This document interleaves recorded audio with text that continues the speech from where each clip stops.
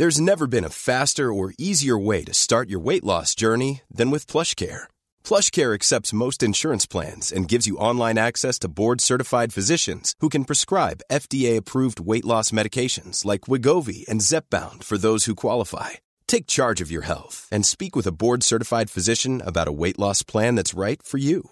Get started today at plushcare.com/weight loss. That's plushcare.com/weight loss. plushcare.com/weight loss. Many of us have those stubborn pounds that seem impossible to lose, no matter how good we eat or how hard we work out. My solution is PlushCare. PlushCare is a leading telehealth provider with doctors who are there for you day and night to partner with you in your weight loss journey. They can prescribe FDA-approved weight loss medications like Wegovy and Zepbound for those who qualify.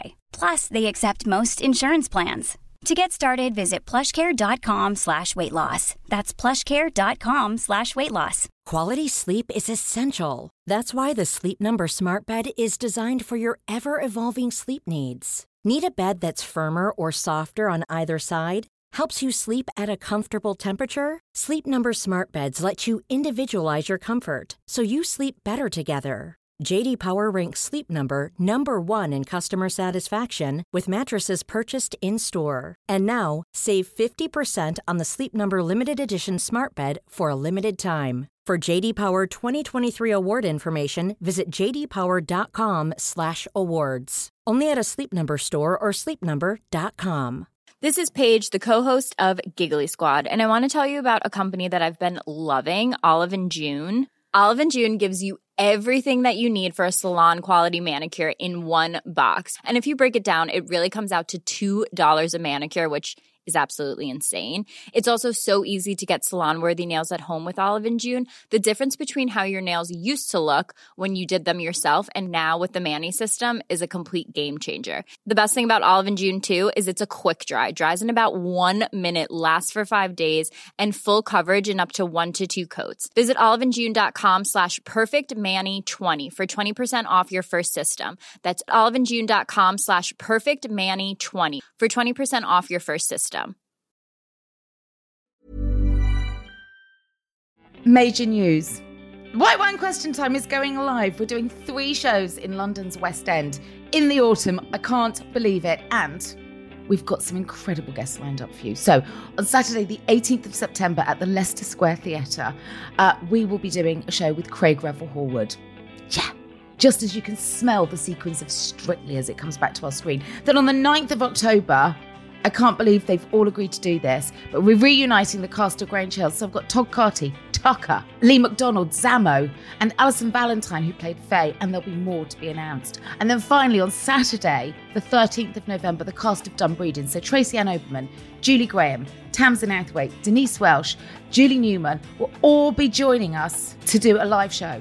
Tickets are on sale now, available from the Live Nation website, Ticketmaster, or wherever you get your tickets. Come and see us.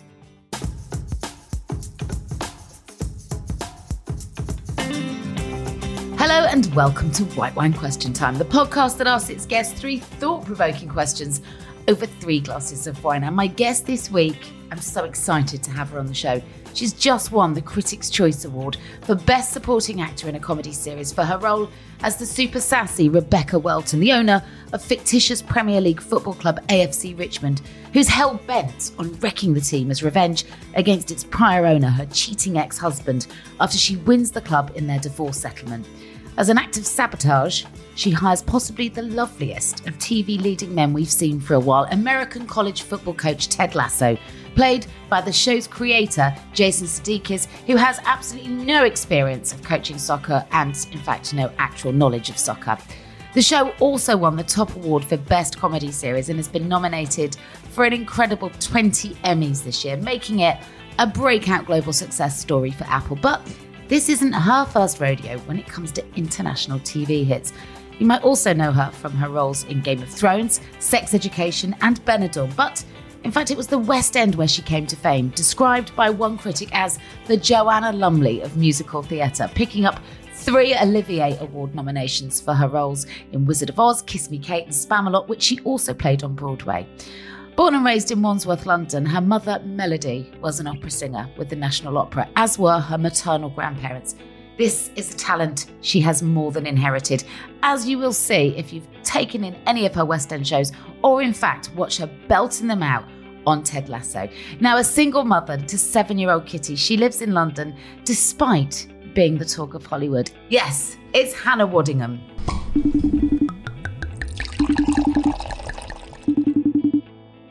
Hannah Waddingham, thank you so much. It's completely my pleasure. Do you know what? That literally felt like an obituary. So thank you for saying that. Now I know what you'll say at my funeral. Yeah. I mean, when you hear it back, it's quite a life, right? I know, it makes me feel like I've actually done a bit that's been quite worthwhile. So that's good. A bit? Hello? Yeah. More than a bit? No, but, you know, in your 20s and your 30s, you really, you judge yourself terribly. And you always worry that you're not doing enough or you're not doing things right, or at least I have and do.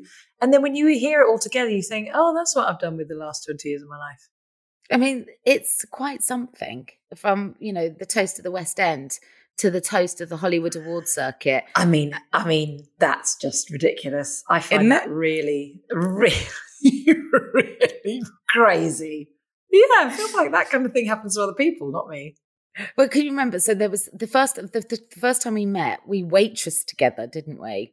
Yes. At the Ivy restaurant, and it was a snowy night in London. Do you remember? We were both like, "Oh my God, you look like me, and I look like you. What's going on?" Yeah. So we'd never met before. We got put on this rota, waitressing at a charity event, and I'd driven through blizzards to get there. Walked through the door, and there you were, and I went, "Oh, you look like me," and you went, "Oh, you look like me." I mean, we actually did do that.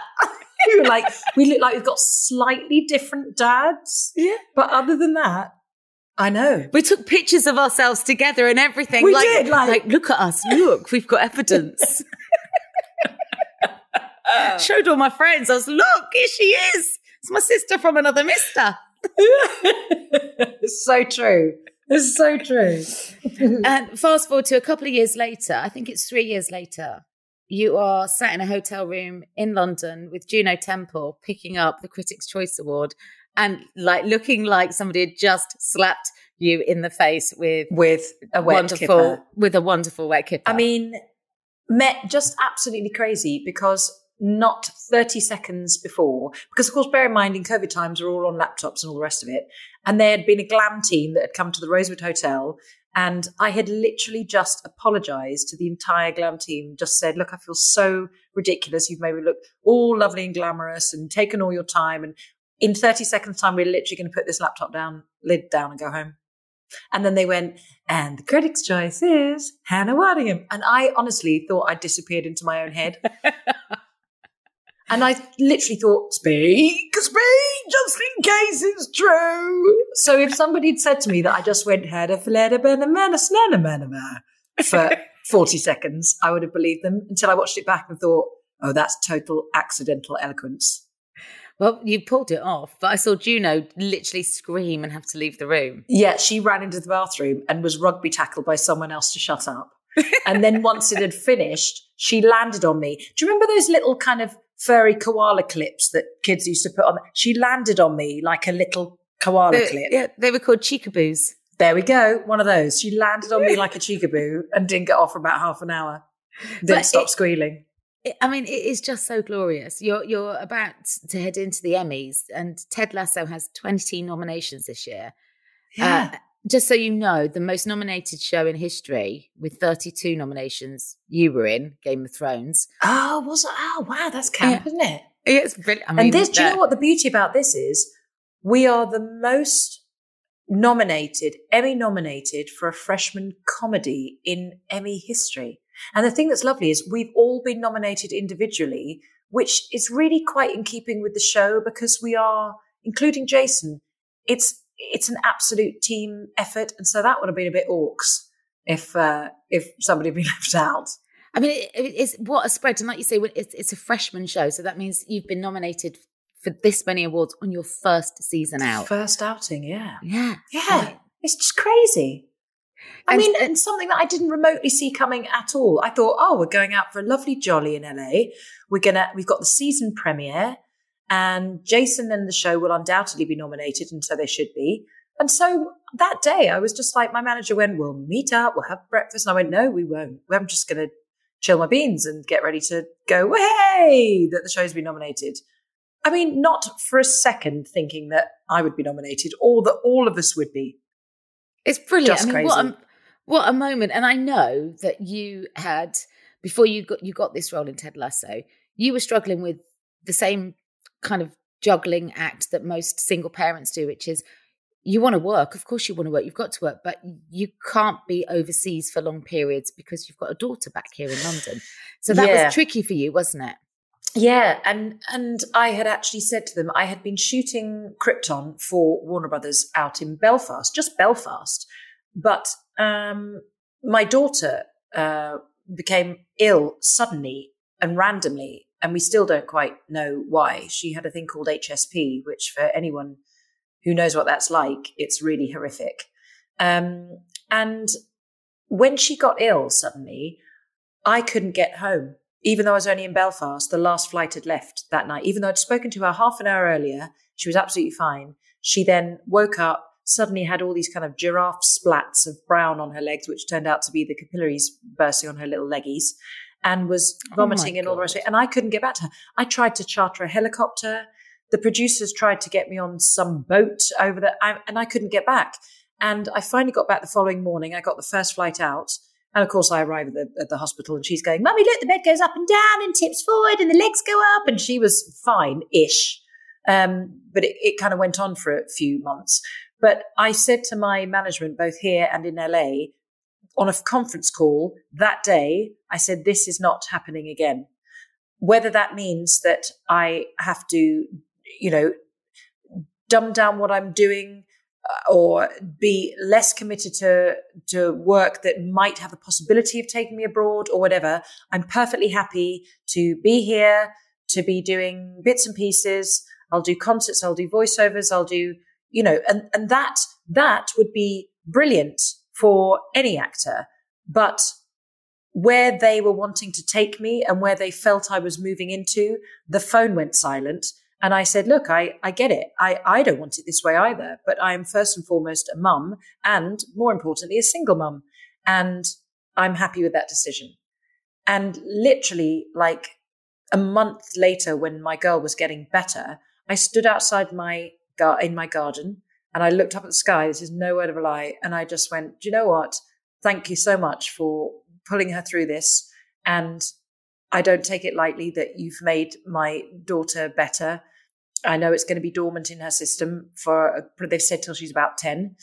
But I'm really grateful. Is there any way you could give me something that will really just fill our lives and let me do things with her? And as a single mum will keep us financially. And also, can I be so cheeky as to say, could it be something that shows everything that I can do and things that I don't feel like I've been able to do yet? And is there any way it could just be here and maybe around the corner? And I'm not joking. Within 2 months, the audition came in for Ted Lasso that shoots 40 minutes away from my house.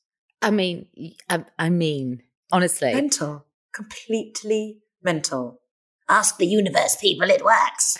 Honestly, when you told me that, it was like from one single mother to another, I was like, oh my God, that's the greatest gift. Yeah. You can be both. You don't have to sacrifice one for the other. And I've only done it once before, and that was when I was having a hard time with a bloke, and I did the same thing. I was like, I think it's probably best if that person jogs on, and it worked then as well. Did it? Yeah, I think you have to really, really mean it and let it in, or let whatever that message is out. And I don't know. I just think it's too much of a coincidence. Manifestation, though, isn't it? You keep saying it, you put it out there. If you will it and want it and are open to it, then, somebody crosses your path. Kind of brings me to my first question, because I was so thrilled when I read that Jason had gone out on a limb to get you your role in Ted Lasso. I know that they'd seen other people for the role and he liked you and had to kind of convince Apple, who are, let's call it for what it is, a big Hollywood studio now, and convince them that you don't need a marquee name for this this role. You need the right person for this role, and I've got her. And he really went out on a limb for you. He wasn't having any of it. He was. He just said that when he and I met, I was called out to LA for a chemistry read with him, and I just thought, oh well, this will go to, as I call, one of the famouses, and and it was really good. Yeah, the famouses. Oh, it's the famouses. You're one of them because now. I've been no, but you know me. That's never going to wash with me. I'm just no. For me, I'm a jobbing actress to a greater or lesser extent, and that's it, and that's fine for me. Because I feel like if I let anything else, if I let any la-di-da stuff in, I feel like the quality of my work will suffer, and that's the honest truth. So no, that not for me. The whole famousy thing, celebrity thing. Is what I say to that. But I went over for this chemistry read with him, and we just immediately got on like a house on fire on a very low key, hello, what we're doing? Oh, we're doing this. Have they told you much about it? And I was like, no. And he went, what, we've just sent you the scenes? I was like, yeah, just the Rebecca scenes. They had no clue about the Rupert character, no clue about what she and Ted would mean to each other, no clue about Keeley. And I think just on a very basic level, Jason and I just got on. And he obviously liked what I did. And then when I came home, I didn't hear anything for ages. And I just thought, okay, well, that was that. I know I couldn't have done any better with the material.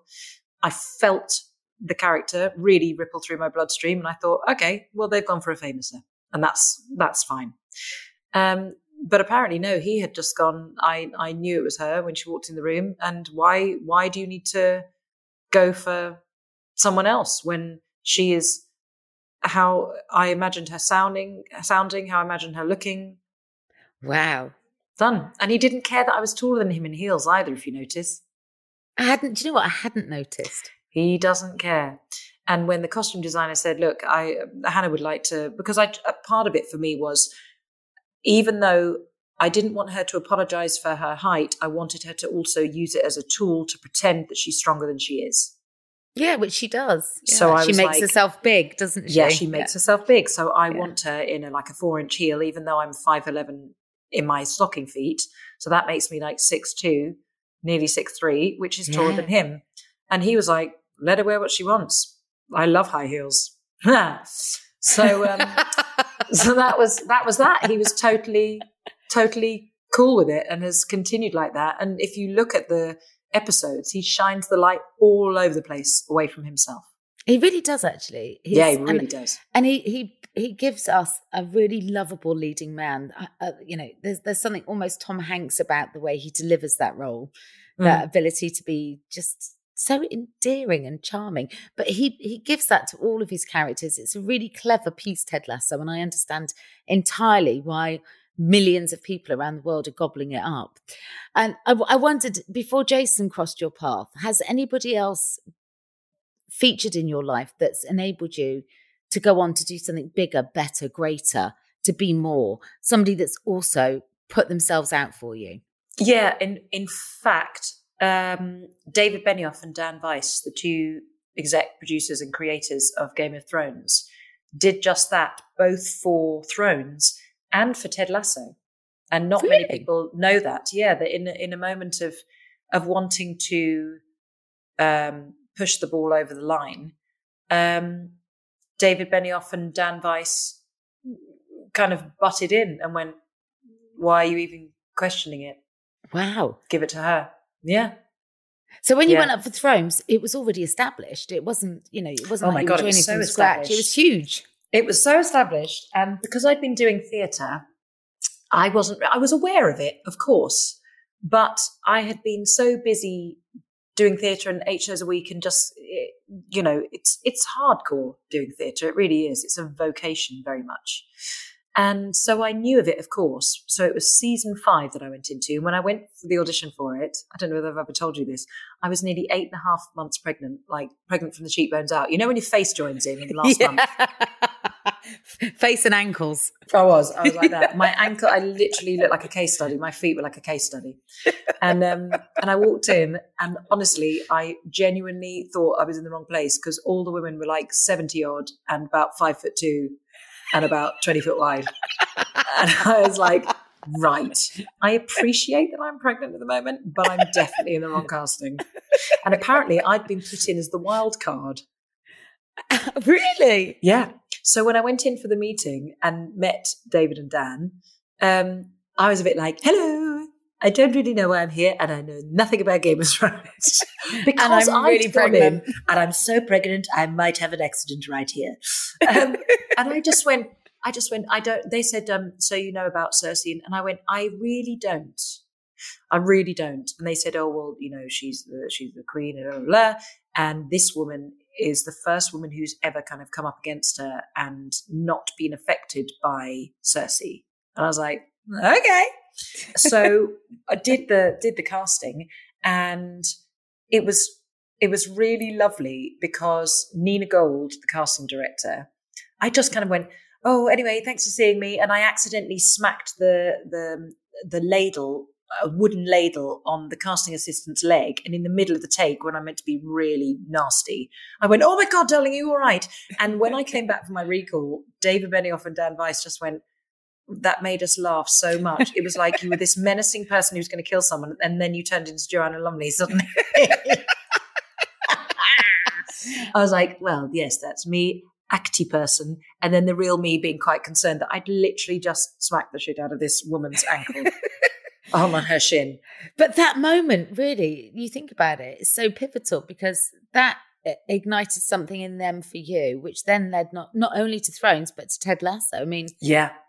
And I literally, I'm not joking, I went along to that casting for Game of Thrones as a kind of, hello, I didn't want to miss the casting. I clearly can't help you out at the moment because I'm about to give birth, but I just wanted to come and say hello for next time, which I think a lot of actors would do. You know, I know I'm not particularly right for this, but I'm coming to say hello for next time.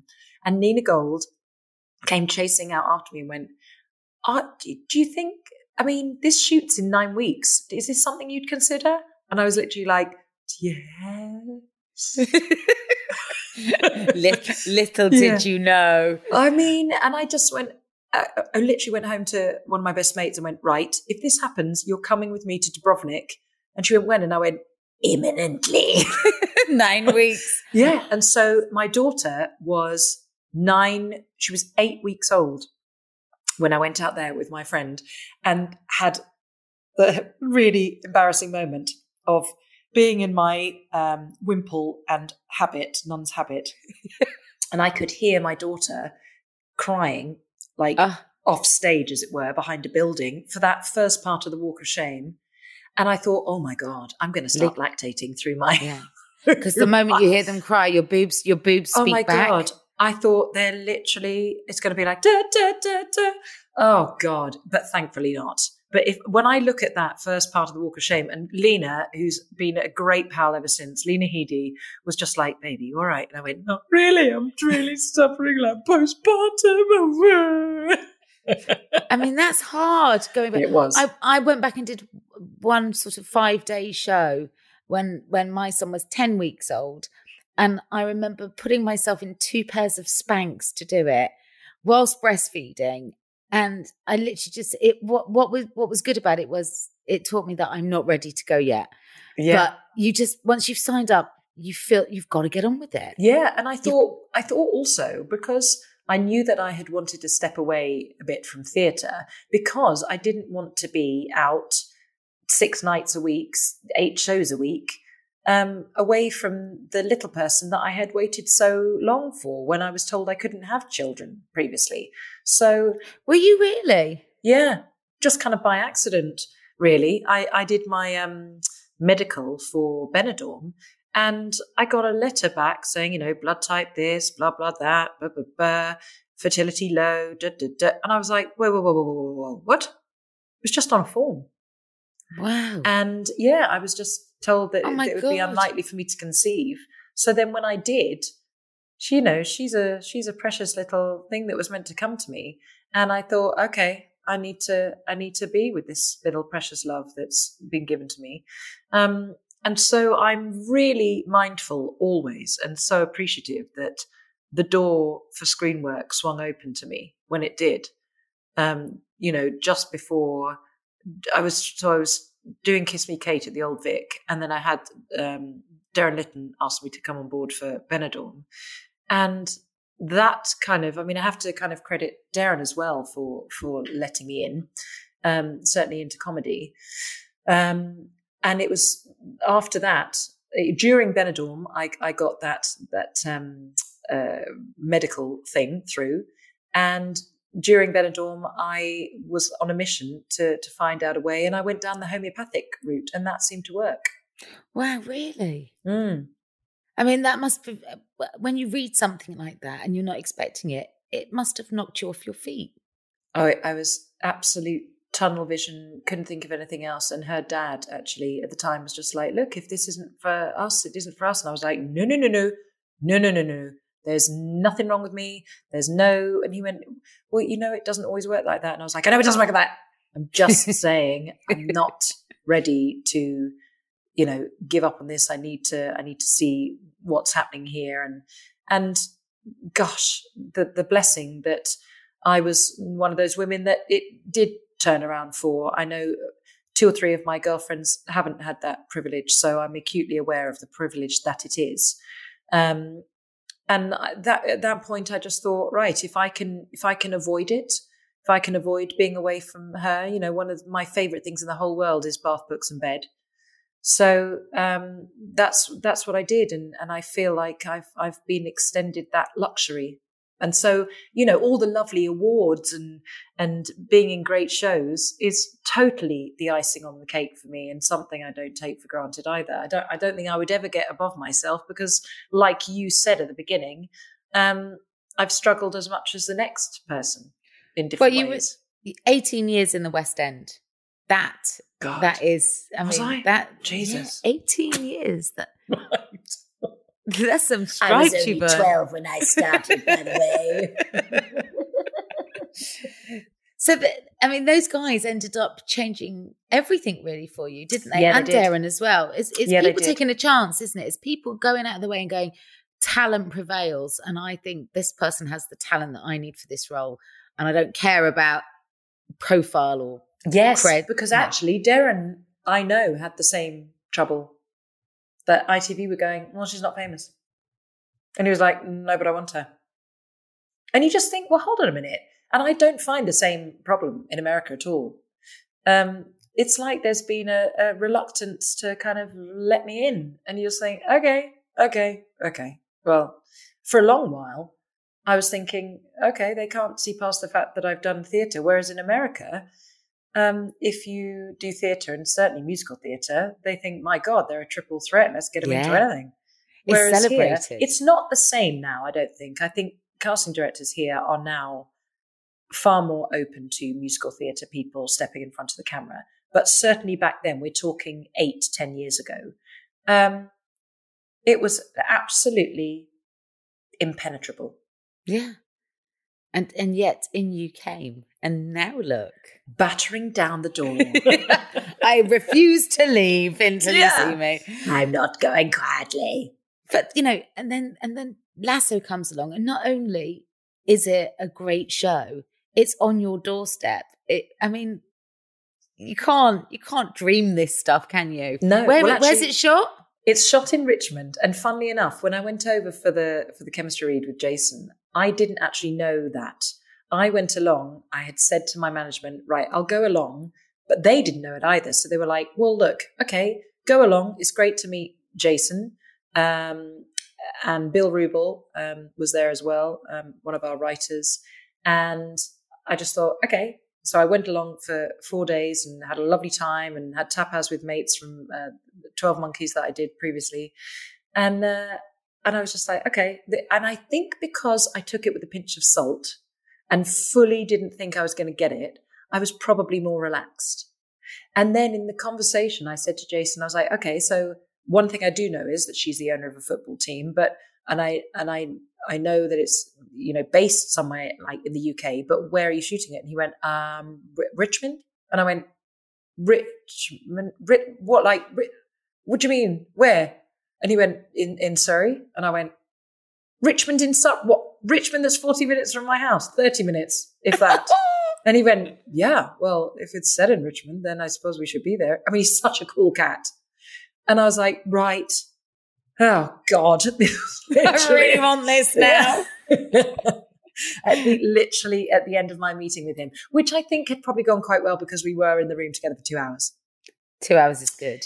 Yeah. And then at the end of it, Bill Rubel, this chap I was just talking about, one of our main writers, said, in the darkness, like a voice in the dark, went, oh, by the way, I love you in your musicals. I've seen you in this, I've seen you in that. And I went, oh, like blinking through the light. I was like, oh, thank you very much. And as we left the room, I said to our casting director, Kimberly, I went, but Rebecca doesn't sing, does she? And Jason was walking in front of us and under his breath he went, she does now. And I was like, and she does. What? I mean, she gets the great Christmas tune, but also she gets the karaoke where she sings Let It Go. And that is not an easy song. And you absolutely, I mean, your family are incredibly musical, but wow, you've got some lungs on you. It's so exciting when you sing. Yeah, but I didn't want to sing that. Did I tell you that? I didn't want to sing Let It Go. Well, I saw it said, and Rebecca sings Let It Go in the karaoke. I thought that was just like, and Rebecca sings something. And then when I went, so what am I going to be singing? And Jason went, Let It Go from Frozen. And I went, were you joking? And he went, no. Oh, I know. It's like the perfect song, the perfect moment. And I went, as a professional singer, I've avoided that song ever since it came out about 5 years ago. And if there's been a concert where they've asked me to sing it, I've gone, no, I'm not doing that one. Because, it's been sung so brilliantly and sung to death by everyone else since. And I thought, oh, come on, you really putting my back against the wall with this one. And he was so cool. He went, okay, go off into your dressing room. And if you can find me a better song that's the perfect Venn diagram moment for your character, for my character, for Nora, your goddaughter, being reintroduced, the song that you and she would have sung together when she was younger, all of that. I was like, fine, I will then. I will. I'm going to find something better. And I went into my trailer and I was like, I can't think of a song. And I was thinking, Reflections from, I think it's Mulan or whatever. And I was just like, oh, God, he found the perfect song. Yeah. And then I sang it for about 10 hours in that karaoke place. And I've cursed him ever since. 10 hours. Honestly. But it's good. You showed yourself in the finest of lights. At the end, I was like, let it go! Horse. Yeah, horse. Like, please, tell me one of those takes was nice.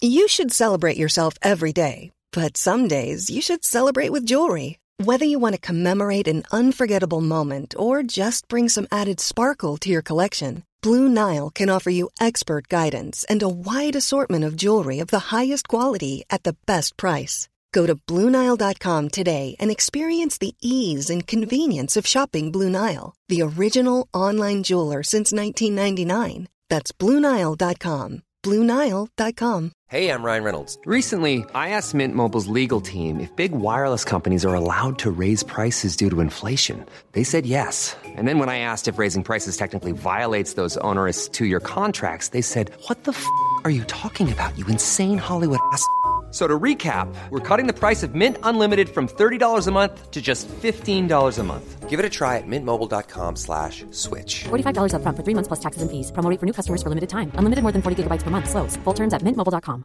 Hey, it's Ryan Reynolds, and I'm here with Keith, co-star of my upcoming film, If, only in theaters May 17th. Do you want to tell people the big news?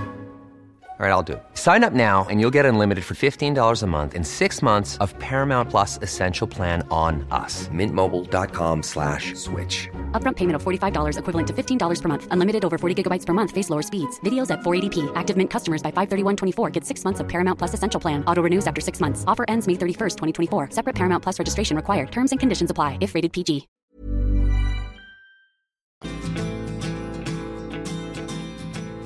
This kind of takes me really nicely to my next question, because I know that at times you have truly suffered for your art. In Thrones, tell me if this is the details right on this. Did you not spend 10 hours strapped to a table while Lena Headey waterboarded you with wine? Yeah, wine boarded me.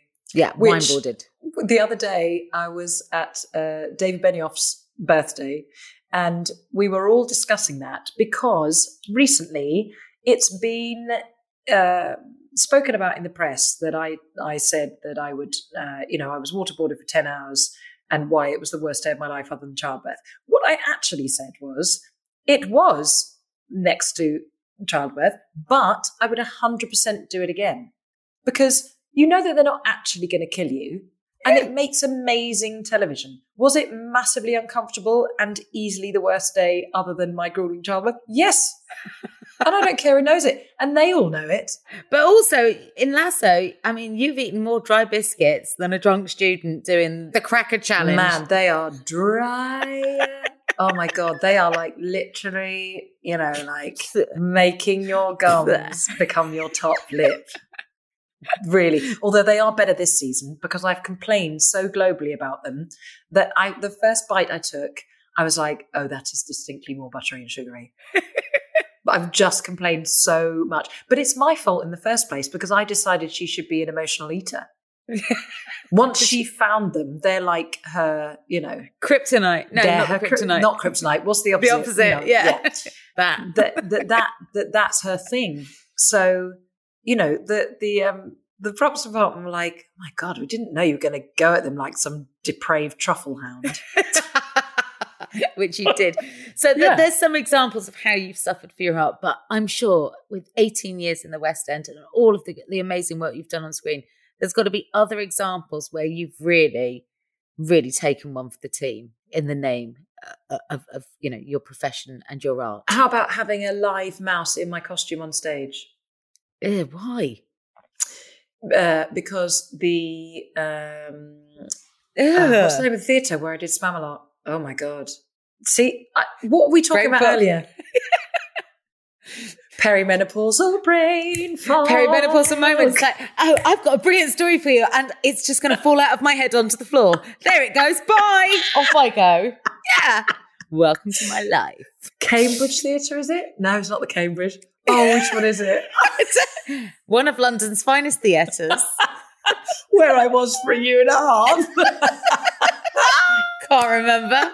Oh my God, everyone's just going to be like, seriously, these two dippy blondes.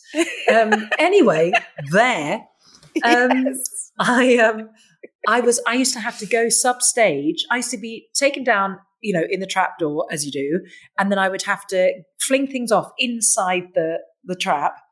To change.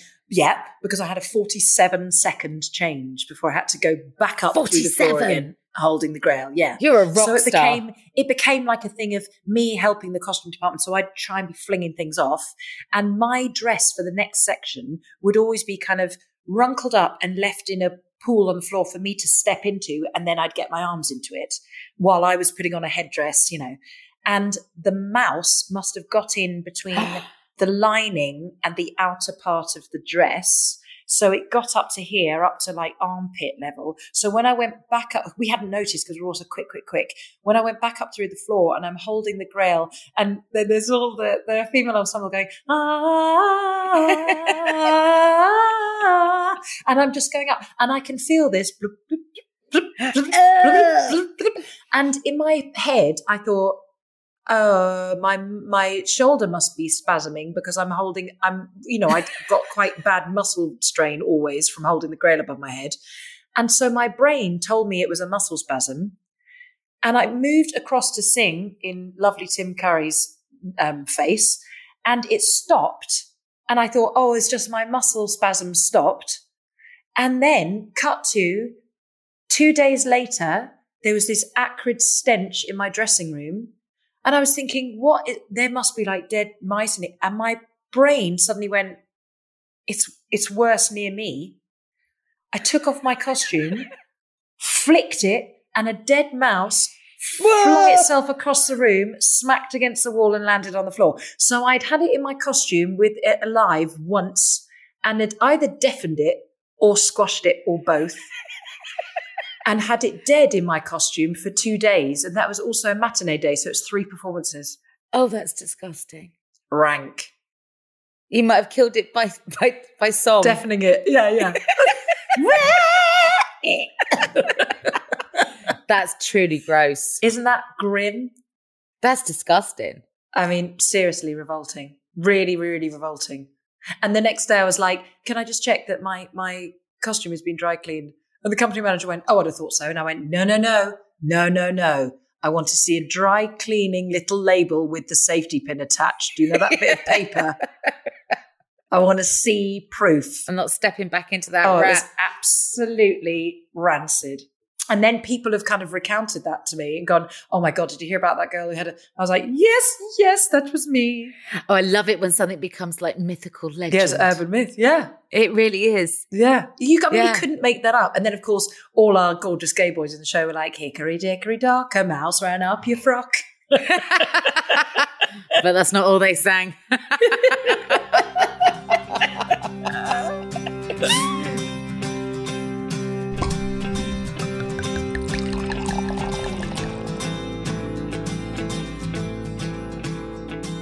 Now, my final question to you is all about the power of one word, because tell me again if I've got this wrong, but was your audition for Game of Thrones, did it involve you just saying the word shame?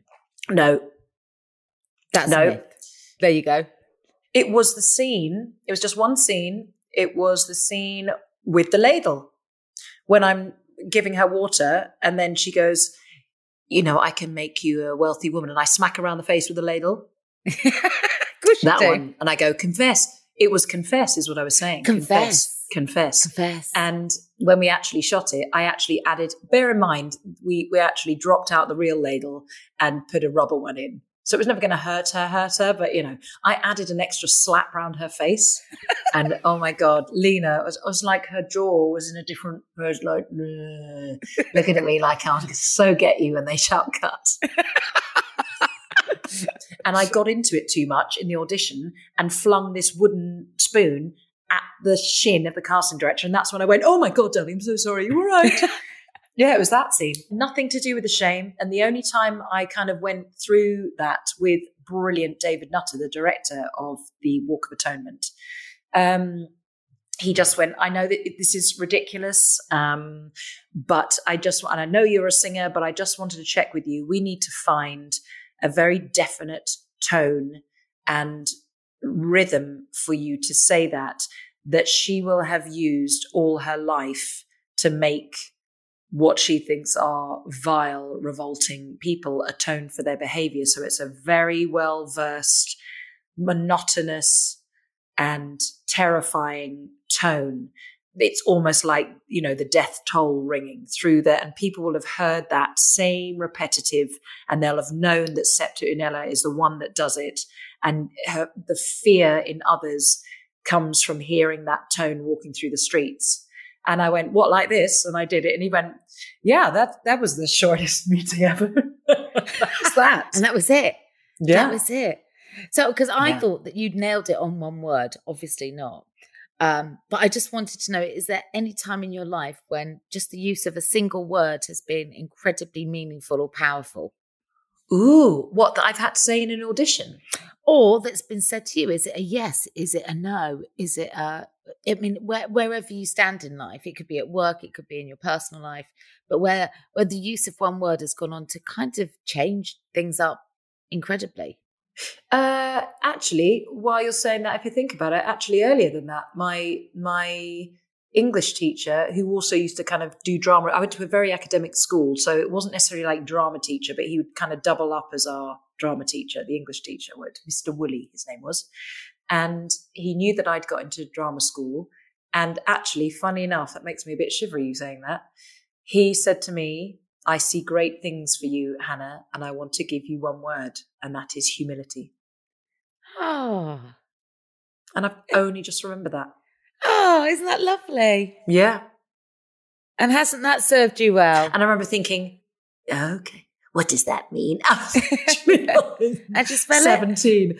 I was literally, I think, 17, just about to turn 18. And I was very taken with him. I found him fascinating. And he was fascinating in a hugely talented, quiet way. And I'll never forget it. We were like literally in a corridor, and he had books in his arms like a proper kind of professor. And he went, "I've just heard you've got into drama school," which I know the headmistress is not pleased about, because she wanted me to go and read at university.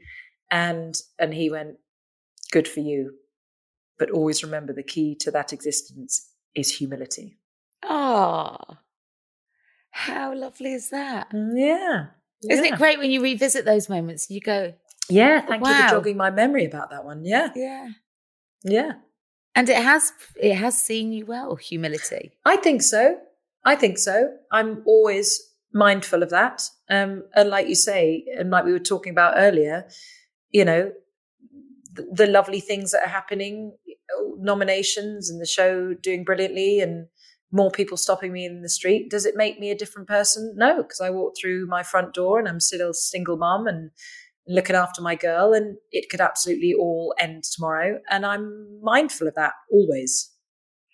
Yeah, but when you've been doing it this long and it's not come overnight, you learn to value it. You enjoy it. Yeah, you do. I hope you're able to enjoy some of these moments, because I think the later in life success visits us, the more we're able to kind of nourish our souls with it and not let it destroy us. Yeah, I think so. And because I didn't come from money, it's never been the be all and end all. And when some comes, I don't take it lightly, and I try and put it to good use. And so, yeah, I mean, like you say, finding more notoriety later on in your career, I think, is perhaps no bad thing. And I certainly don't think I would have been able to play this part of Rebecca Welton when I was younger and hadn't been through heartache and all of that kind of thing.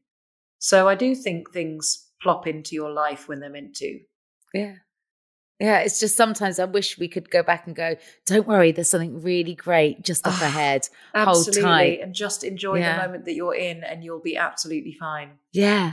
If you could just have that, it would make the world a difference, wouldn't it? Oh, I would have gone out and got hammered more. Touche. Yeah, sort of constantly thinking, look after the boys. Got to go to bed, work tomorrow, 8 shows. Yeah. So conscientious. But that's, again, part of the humility, isn't it? Yeah. Talking of which, are you going out to LA for the Emmys? I am. Crazy. And the thing I love is that, you know, myself and the glorious Juno Temple are nominated in the same category. And, you know, even though she has been a child star and always worked consistently, I don't know who was more shocked, me or her. I was definitely more pleased for her and for Jeremy Swift, who plays Higgins, because they are the most unassuming, lovely, joyous souls I've met in recent times. And Juno and I were each other's second phone call. I rang my parents and then I rang her, and she was calling me. So one of us was engaged. And she went, "Will you be my date?" And I went, "Obviously." And she was like, "Thanks." But I mean, like, yes, you cannot write it, can you? You know, a show comes out of the traps. It captures the heart of not just, you know, the audiences here in the UK where football's a thing. It transcends football, Ted Lasso. I mean, that's just that kind of that's really just a backdrop, I think. Yeah, it is. It gives a spine to the show from which everything else hangs. But it's global. I mean, the show has really touched people, and you're seeing that now in the way it's coming back to you with some of that industry recognition. Yeah, but it must be crazy. It must feel like a fairy tale. It does, and I'm actually. I wouldn't have thought this when I was younger. If somebody said, "Oh, you'll be in something that takes you to places you never thought you would reach when you're 47," I would have just gone, "Oh God, have I got to wait that long?" Yeah. But actually, I mean it when I say I'm glad it didn't come along any earlier, because I don't think I would have been able to receive it in any way, in front or behind the camera. I know. I see you on the cover of Variety magazine, like the cover of Variety magazine. And I was like, shut up. It's Hannah on the cover of Variety. She's all over Hollywood. It's just nuts. Honestly, I watched back my Critics' Choice acceptance speech once, and I just thought, good God, you are undoubtedly the most ridiculous person that's ever graced the Hollywood setting. Not at all. Not at all. It's just a wonderful thing, and long may it continue. So Lasso's back, obviously. I mean, Apple are not going to not continue with this. No, we start shooting season 3 in January. Thank goodness. And it's still shot here in the UK. Yeah, man. Amazing. Well, it's got to. I mean, and the cast. What I love as well is and I think, you know, you tell me if this is down to Jason or not. But there's a lot of new actors coming through in that cast that I hadn't seen in lots of other things. So he's putting a lot of people that wouldn't have been seen or heard otherwise right in the mix. Yeah, absolutely. He's literally gone.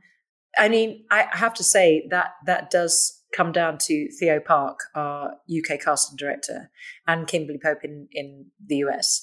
They have found people that are, and this should happen more often, because I don't know about you, but you see the same faces constantly, I think, on British television. And that was my frustration. I feel like I had to jump over to the other side of the pond in order to get recognised. And I don't think that's right, personally. No. And they've found people here that are just right for the job. And it doesn't matter whether they've had this amount of credits or, you know, what the price on their head is or whatever. They've just gone, that person's right, because guess what? They're right for it. Exactly. I mean, Ellie, who plays Sassy, your best friend in it. Yeah, I mean, like, she's a great stand-up here. I really love Ellie Taylor. And then suddenly she pops up and was like, yes. And she fits right in. The part from the word go.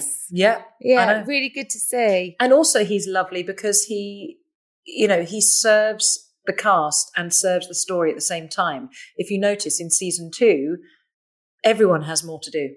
Yeah. Everyone. Not a lot about him, and I'm waiting to find out what's happening with his divorce. Is he okay?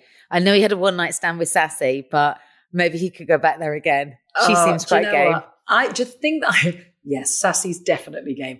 The thing that I love is that it seems to me that it's like our writers' room are an absolute bunch of Jedi Knights. They are just incredible writers, and they seem to get the ebb and flow. If you think about it, we've got like 30 minutes odd to tell a story, to further the story. And it feels like they just serve every character with light and shade brilliantly. It doesn't seem, it doesn't just follow Ted or just follow Rebecca or just follow Roy or whatever. You suddenly get Roy. Characters bubbling up. Roy. Roy's just genius. Roy's Roy Keane, right? Well, Roy and Brett Goldstein, who's created him. I mean, for him to be in the writer's room and basically responsible for any British reference there is, really. I mean, he is just, I'm so glad. But there you go. Then again, Brett Goldstein, stand-up, known as a stand-up in this country and writer. And yet it's taken this for people to go, oh my God, he's a really good actor as well, isn't he? So he writes on the show as well? Yeah, he's one of the main writers. My God, do you know, I did not know that. And now I just love him all He the more. writes whole episodes. I mean, the growling, the relationship with his niece, it's just brilliant. And the thing that's so funny is, in real life, he is undoubtedly the smiliest, silliest sausage I've ever met. Yeah. Oh, he's delicious. So how did he end up on the writing team for this? Now I'm all intrigued. I think Bill Lawrence, our exec producer, who produced, amongst other things, of course, the brilliant Scrubs. He invited him onto the writing, into the writer's room. And then they'd finished, I know I'm not speaking out of turn because I've heard Brett talk about it himself. They'd finished writing the whole of season 1. And on the last day, he thought, I know that I can serve Roy well. There had been no word of him being in the cast. He sent them all an email with a link to him doing the scenes as Roy. And he went, here you go. This is my take on Roy Kent. If you think it's great, great. If you don't, we need never talk about this ever again. No. Yes. Wow. And they were all just like, that's Roy Kent. Because he doesn't talk like that either in real life. He doesn't talk all that. He's got a much more high pitch, well, not high pitch, not like helium high pitch, but he's got a completely different voice in real life. But this all plays into the spirit of the show, and maybe I'm just like over fanning it here. But you know, those moments like Christmas Day with the Secret Santa in the changing rooms. The camaraderie is tangible. You can feel it. It's totally real. Like recently, Jeremy Swift, who plays Higgins, had his birthday, and we all went, all of us. Oh. So there's the whole football team moshing around with all Jeremy's well-to-do, lovely middle-class friends, and then there's all of us like on the dance floor. Me and all my footy boys. It's awful. I can think of worse jobs. That's just joyous. Oh, may it last long, and may you all continue to soak up the sunshine of Ted Lasso. It's joyous. Really, best of luck at the Emmys. I am rooting for you, all of you. I hope you bring it home. I really do. I'm just going to go there and have a lovely time. When you don't think you're going to win, you can just go and have a lovely time. And you're all going, it's like a really big jolly at the end of a series. Exactly. And we're all going to be there, and I'm just going to have to be careful that I'm not several sheets to the wind.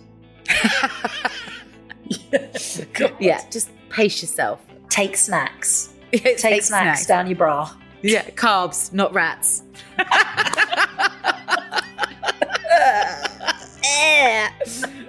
Oh, that's it for this week. Hannah Waddingham, what can I say? What a champ. And don't forget, if you want to watch Ted Lasso, it's on Apple TV. It will make you feel good. That's all I can tell you. It's just lovely. If you've loved what you've heard tonight and you want to spread the word, please do. We love it. It truly helps other people to find and discover what we're all about. As always, this show is produced by me, Kate Thornton, with Libby Knowles and Richard Hatherall for Yahoo UK. And our beats come courtesy of Andy Bell. I'll be back next week with more chat. Until then, take great care out there.